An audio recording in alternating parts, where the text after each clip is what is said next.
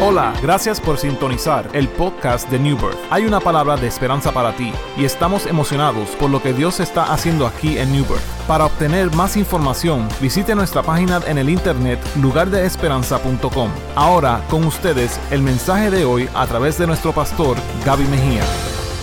Vaya conmigo al libro de Éxodo. Estamos, en nuestra serie titulada Búsqueda. Y hoy estamos en el penúltimo tema de esta serie. El domingo que viene va a ser nuestra última predicación sobre el tema. Pero hoy quiero invitarle a que vaya conmigo al libro de Éxodo capítulo 33. Y estaremos enfocándonos hoy en una historia real que archiva la Biblia en el Antiguo Testamento. De quien vamos a hablar es el mismo de quien escribe la carta. Y vemos a Moisés en una etapa bien crucial dentro de su ministerio. Vemos a Moisés dirigiendo al pueblo de Dios. Y esta historia, Éxodo capítulo 33, ocurre antes de Dios hacerle entrega a Moisés las tablas de la ley. Ahora, esto es importante porque antes de las tablas de la ley, este episodio se está dando al lugar.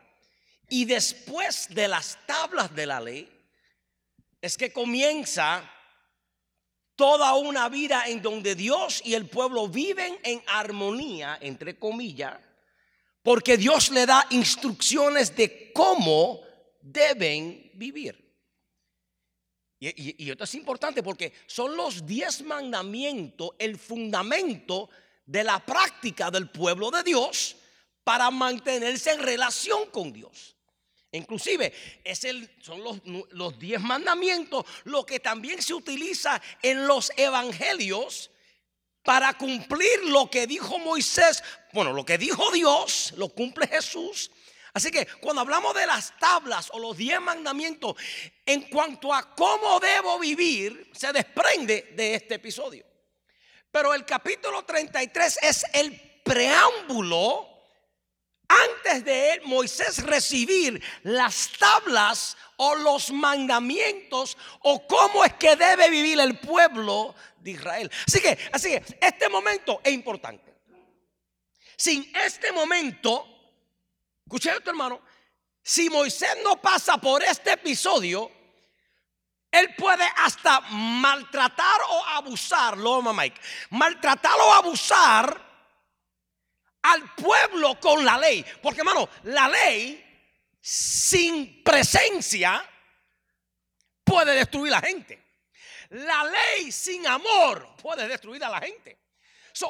Antes de Dios darle a Moisés la ley, Moisés tiene una experiencia con Dios que es la que vamos a leer en esta hora. Ahora, puede que algunos de nosotros estamos como Moisés. Porque después de este momento es que el ministerio de Moisés se catapulta al próximo nivel. Pero el problema que tiene Moisés ahora en este momento en su vida es que Moisés está preocupado de el cómo. ¿Cómo es que tú lo haces? Porque, hermano, Moisés estaba en el monte de Madián y cuando estaba ahí pastoreando las ovejas de Madián, se le presenta a Jesús, Dios en una salsa que arde y no se consume. Y Dios le dice a Moisés, quítate el calzado de tus pies porque el lugar que pisa santo es. Y Dios lo comisiona y le dice, te voy a enviar a Egipto para que liberte a mi pueblo y le diga al faraón y todo lo que él dice. Pero él le da instrucciones, pero Dios nunca le dice a Moisés cómo. Si no le dice lo que tienes que hacer. Y Moisés está preocupado en el cómo de su propósito. Moisés sabe que Dios está con él. Él conoce las promesas de Dios para con él que están a su favor. Pero Moisés simplemente quiere saber cómo de su propósito. No sé si usted se ha encontrado en esa etapa en su vida. Usted sabe que Dios tiene propósito para usted. Usted sabe que Dios la ha llamado. Usted sabe que cosas grandes. Y el problema de usted no es usted no saber. El problema que muchos tenemos es ¿cómo? Yo quiero saber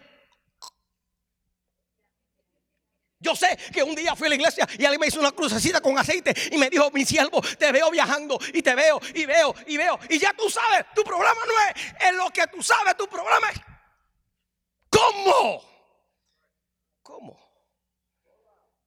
Y aquí es donde comenzamos a leer en el capítulo 33, versículos 11 al 14. Dice: y hablaba Jehová a Moisés cara a cara, como habla cualquiera a su compañero.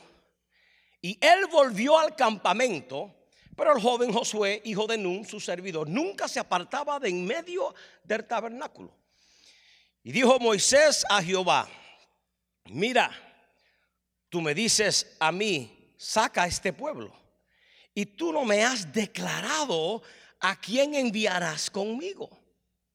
Sin embargo, tú dices: yo te he conocido por tu nombre, y has hallado también gracia en mis ojos.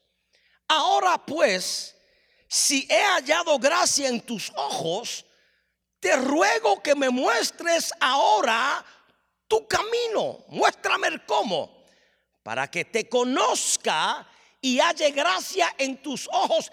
Y mira que esta gente es pueblo tuyo. Y él dijo: mi presencia irá contigo y te daré descanso.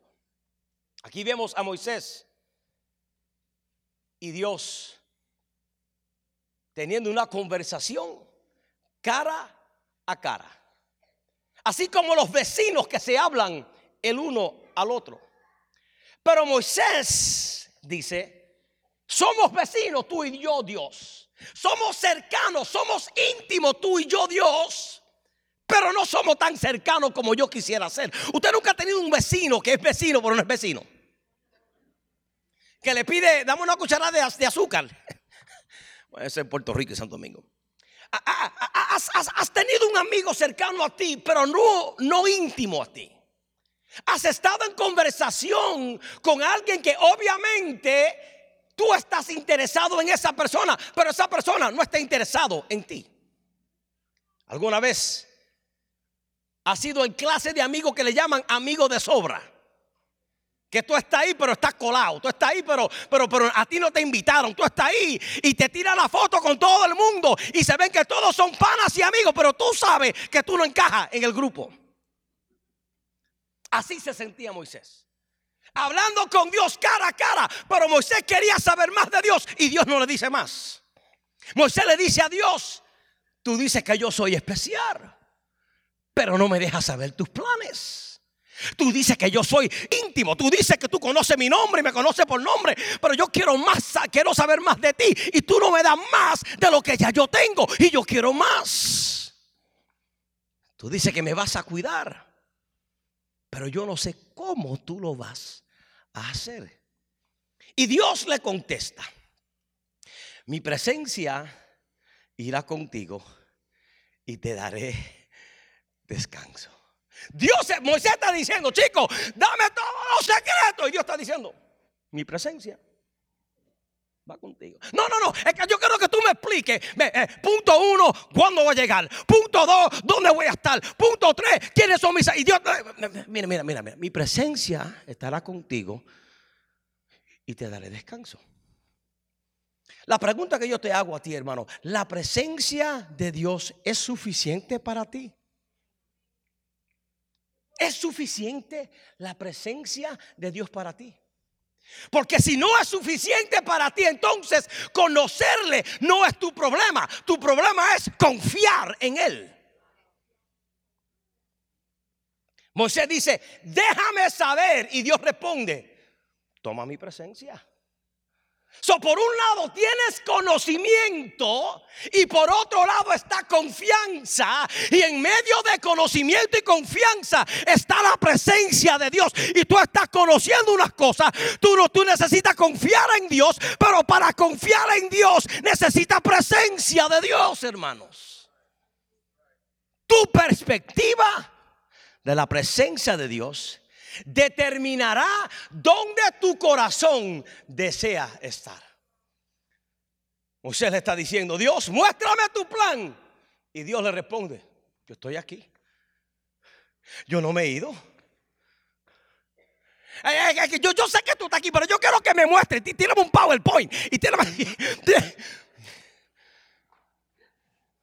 escúchame. Él dice, es que yo no me he ido. Yo no me he ido. En otras palabras, hay cosas que no tienes que saber. Simplemente confía con el hecho de que yo estoy contigo ahora. En nuestra búsqueda con Dios, hermano, tú no tienes que saber el cómo o cómo Dios lo va a hacer. Simplemente tienes que confiar en Él. Y tú dices, Dios, pero ¿cómo tú vas a transformar mi matrimonio? Y Dios te dice, confía en mí. Yo estoy contigo. Señor, ¿y cómo es que tú vas a mejorar mi trabajo? Y tú, y dame los 3 pasos. Y Dios te está diciendo, no te voy a dar 3 pasos. Lo que yo quiero que tú sepas es, confía en mí, que yo estoy contigo. Señor, ¿y cómo es que yo voy a sobrevivir esta semana? No tengo para pagar la renta y me van a quitar el child support. ¿Y cómo lo va a hacer? Y Dios te está diciendo, yo no te voy a decir cómo lo voy a hacer. Lo que te estoy diciendo es, confía en mí, que yo estoy contigo. ¿Cómo puedo hacer que mi familia sea salva? Dios te dice, despreocúpate de eso. Tu trabajo es confiar en mí, que yo estoy contigo. Iglesia, la presencia de Dios ¿es suficiente para ti? ¿O será que estamos siguiendo a Dios queriendo saber hacia dónde Él nos lleva? Y estamos tan enfocados en saber que nos desconectamos de la realidad de que Dios está presente.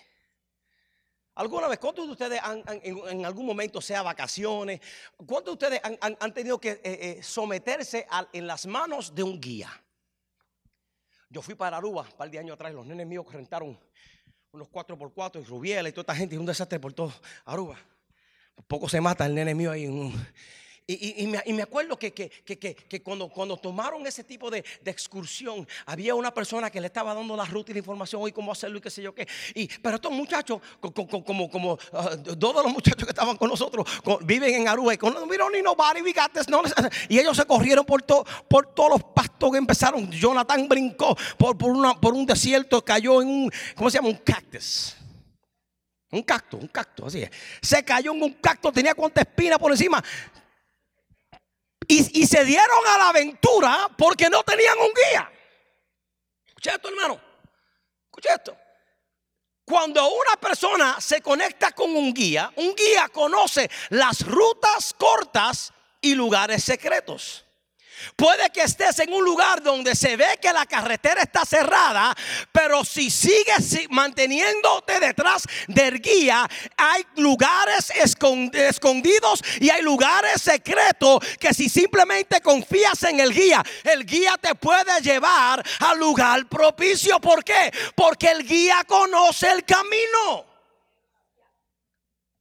Yo voy a ser el tipo de seguidor que se mantiene detrás de Dios. ¿Por qué? Porque Dios conoce el camino. Él dijo, yo soy el camino, yo soy la verdad y yo soy la vida. A mí no me interesa saber el camino. Si me quedo detrás de mi guía, Él me guiará a toda verdad y a toda justicia. Escúchame, hermano. Yo no tengo problema con seguir a Cristo. Quizás tú digas. Yo simplemente tengo problemas con saber cómo Él va a obrar a mi favor. Yo puedo ser cristiano, pero quiero saber en qué dirección Dios me va a dirigir. Y te tengo una pregunta en esta mañana. Si esa es tu posición, entonces, hermano, ¿para qué seguir a Dios si sabes hacia dónde Él te lleva? ¿Para qué ser seguidor de Cristo si ya tú sabes dónde tú tienes que ir? Un verdadero seguidor no necesita saber cómo, sino que un buen seguidor necesita simplemente un buen líder. Porque yo no necesito saber el cómo. Si mi líder me está llevando a pastos verdes, mi preocupación no es saber el camino. Mi preocupación es mantenerme detrás del Dios que conoce los pasos del justo para la gloria del Señor, hermano. Escúchame, hermano. Por eso yo no necesito un mapa en mi vida si tengo a Dios. ¿Por qué? Porque Dios es mi guía, Dios es mi norte, Dios es mi brújula, Dios es mi dirección, hermano. Por eso vengo a decirte en esta mañana que la presencia de Dios es suficiente para usted. La presencia de Dios es más importante que los conocimientos. La presencia de Dios es más importante que saber los 4 puntos de la A a la Z. Yo prefiero no saber nada y estar bajo la sombra del omnipotente, que es ahí donde Él me guía, me restaura, me vivifica, me fortalece y cumplo las metas de Dios para conmigo, hermanos. La presencia de Dios es suficiente para mí. Moisés dice: chico, Dios, ponme, ya que somos vecinos y hablamos cara a cara, ponme al día con tus planes. Y Dios responde: yo voy a estar contigo, te voy a dar presencia.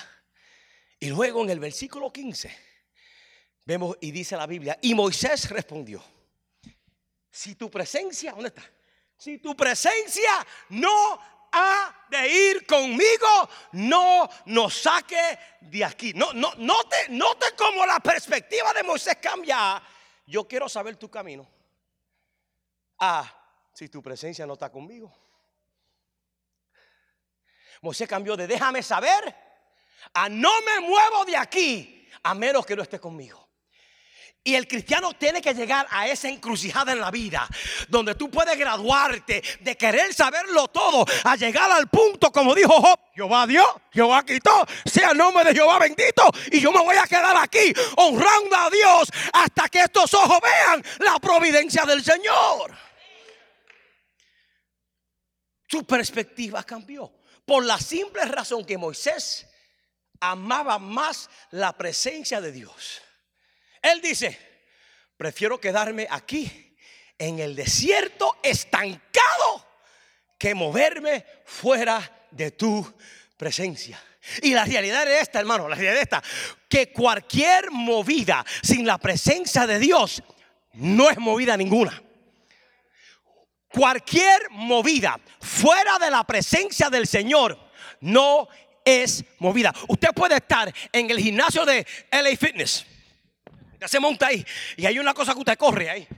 Usted está corriendo y moviéndose y corriendo y no va para ningún lado. Usted puede estar moviéndose y si la presencia del Señor no está ahí, usted no está yendo para ningún lado. Pero usted puede estar quieto y en su estado de inmovilización, Dios mueve el mundo a tu favor, hermano.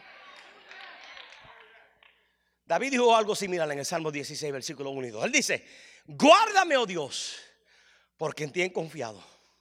Oh alma mía, dijiste a Jehová: tú eres mi Señor y no hay para mí bien fuera de ti. A mí no me importa donde todo el mundo quiere estar, pero el salmista dice: no hay otro lugar mejor para mí que estar frente a ti, estar en tu presencia, estar en tus atrios. Dios, escúchame, tú tienes que llegar al punto donde tú puedas decir, como dijo David: Dios, nada hace sentido si tú no estás conmigo. Si tu presencia no está aquí, yo no quiero estar aquí. Es por eso, hermano, que la iglesia es la esperanza del mundo. ¿Cuántos dicen amén? Sin su presencia, hermano, este lugar es simplemente luces y bocinas. Sin su presencia somos otro country club social. Sin su presencia lo que predicamos son palabras lindas, inspiradoras y animantes. Pero el distintivo de este lugar no es el tipo de canción que cantamos. No es que es balada y no merengue o no salsa o no lo que sea. El distintivo de esta asamblea es que hay algo que nos une más allá de los cánticos. Hay algo que nos une más allá de las letras, y es la presencia del Señor, porque Dios está aquí. Y cuando llega Dios a través del cántico, Él te sana. Cuando llega Dios a través de la palabra, Él te transforma. Cuando llega Dios a través de un abrazo, Él te bendice. Por eso el distintivo de este lugar es que la presencia del Señor está en medio de su pueblo.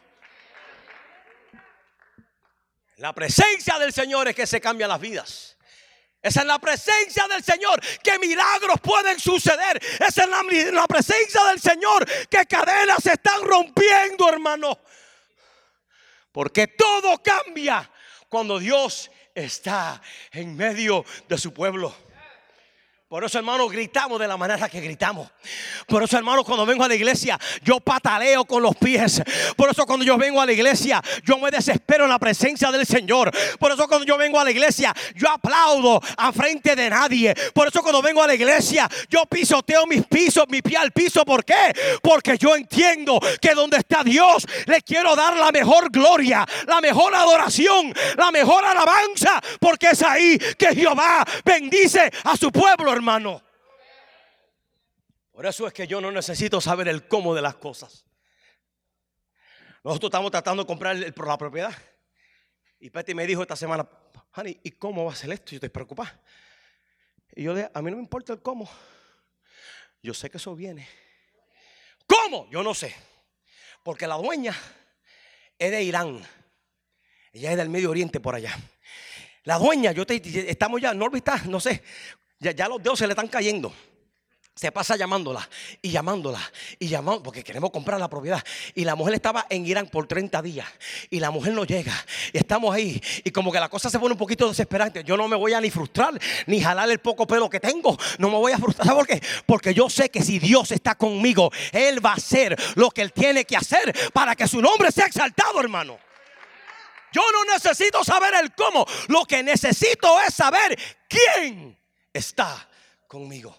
¿Necesito estar en control? Claro que no. Simplemente necesito saber que Dios está en control. Mi punto 2 es: vive la vida más preocupado por su presencia que por su plan. Vive tu vida más preocupado de su presencia que su plan. Proverbios capítulo 3 versículos 5 y 6 nos dice: fíate de Jehová con todo tu corazón y no te apoyes en tu propia prudencia. Reconócelo en todos tus caminos y Él enderezará tus veredas, hermano.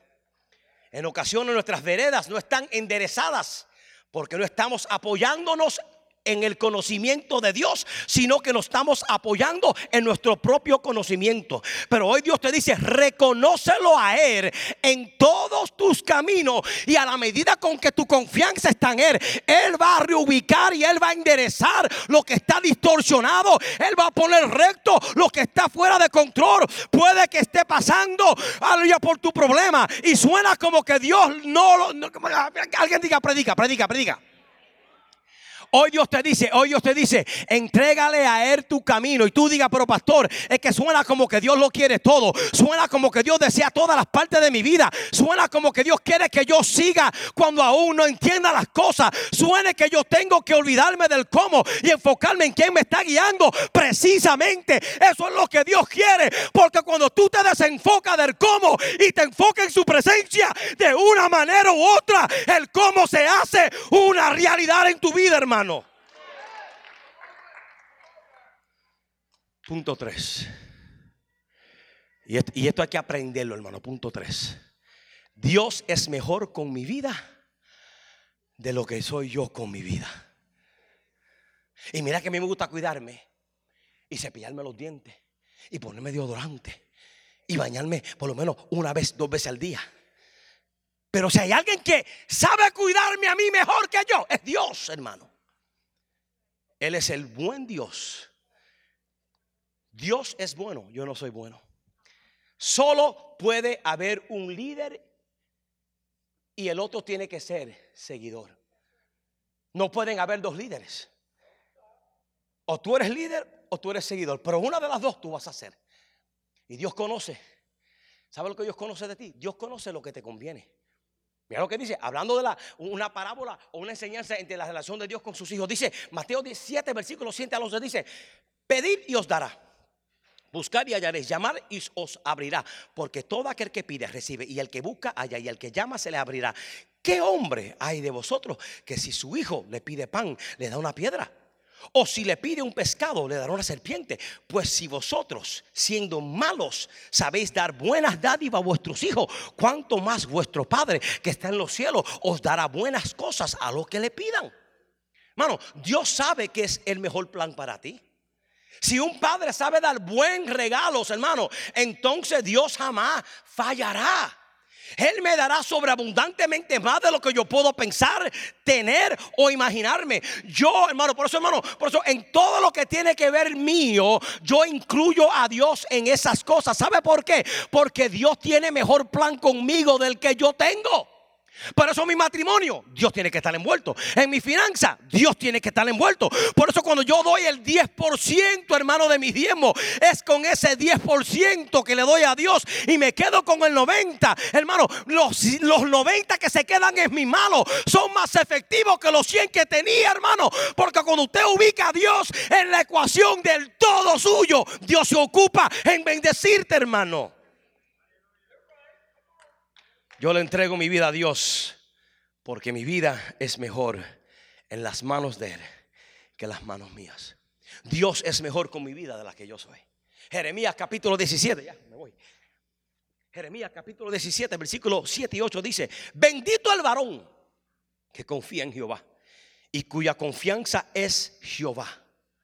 ¿Por qué? Porque será como árbol plantado junto a las aguas, que junto a la corriente echará sus raíces y no verá cuando viene el calor, sino que su hoja estará verde y en el año de sequía no se fatigará ni dejará de dar fruto. En tiempos de crisis, hermano, confía en Él. Cuando se levanten tus enemigos, confía en Él. ¿Por qué? Porque mi confianza no está puesta en mí mismo, sino que mi confianza está puesta en Dios. Mis raíces están profundizadas en Dios al nivel que las sequías de la vida no me van a amedrentar. Y yo puedo confiar y puedo producir fruto en medio de la sequía. ¿Por qué? Porque mi confianza está puesta en Dios. Estos confían en caballo y estos confían en carrocería, mas nosotros de Jehová haremos memoria. Mi confianza está puesta en el que me salva, el que me liberta, el que me santifica y tiene plan para conmigo. ¿Cuántos dicen amén? Ahora vamos a ver ahora cómo cambia esto. Éxodo 33, versículo 18 en adelante dice: después que Moisés lo capta, dice, él entonces dijo, primero era, muéstrame tu camino. Ahora mira cómo cambia. Moisés dice, te ruego que me muestre tu gloria. Ya no está interesado en cómo. Ahora está interesado en quiero más de lo que conozco de ti. Y él le respondió, te haré pasar todo mi bien delante de tu rostro y proclamaré el nombre de Jehová delante de ti y tendré misericordia del que tendré misericordia y seré clemente para con el que seré clemente.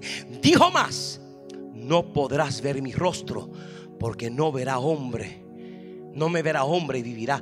Y dijo aún Jehová, he aquí un lugar junto a mí y tú estarás sobre la peña. Y cuando pases mi gloria, yo te pondré en una hendidura de la peña y te cubriré con la mano hasta que haya pasado. Después apartaré mi mano y verás mis espaldas, mas no se verá mi rostro. Ahora, lo único que a Moisés le interesa es presencia. El plan jamás se compara a su presencia. El cómo de la vida jamás se iguala a su presencia. Su presencia, mi hermano, el plan no se iguala a su presencia, pero su presencia completa el plan. Dios es mejor con mi vida de lo que yo soy.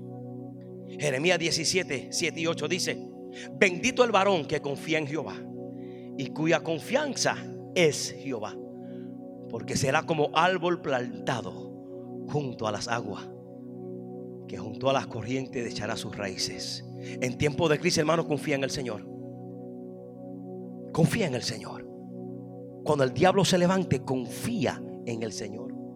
Confía, hermano, confía. Moisés dice, yo lo quiero todo. Yo lo quiero todo. Yo quiero ver tu gloria entera.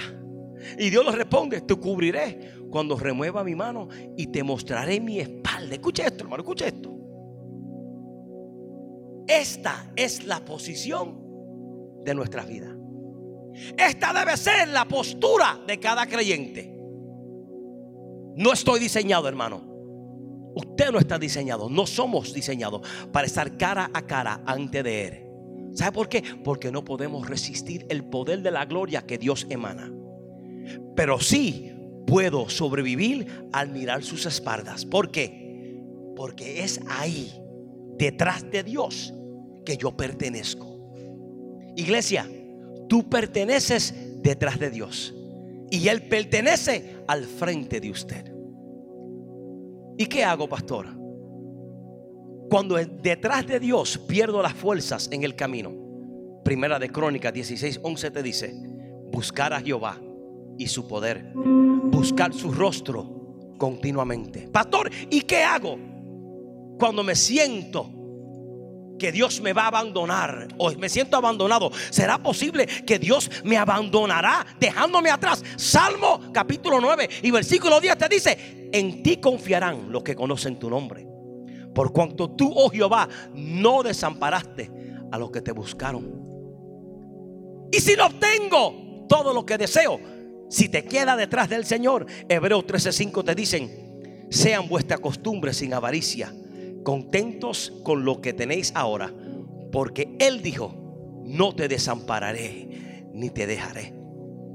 ¿Y qué si en la vida cosas se interponen en el camino mientras sigo al Señor? Él te dice mientras está detrás de Él. Salmo 91 versículo 1 y 2: el que habita al abrigo del Altísimo morará bajo la sombra del Omnipotente. Diré yo a Jehová, esperanza mía y castillo mío, mi Dios, en quien confiaré. Y si pierdo vista de Dios, Salmo 143 versículo 8 te dice: hazme oír por la mañana tu misericordia, porque en ti he confiado. Hazme saber el camino por donde ande, porque a ti he elevado mi alma. Esperamos que este mensaje te haya inspirado. Como Lugar de Esperanza, nuestra iglesia está comprometida a alcanzar a nuestra comunidad. Si deseas más información sobre New Birth, visita nuestra página en el internet lugardeesperanza.com.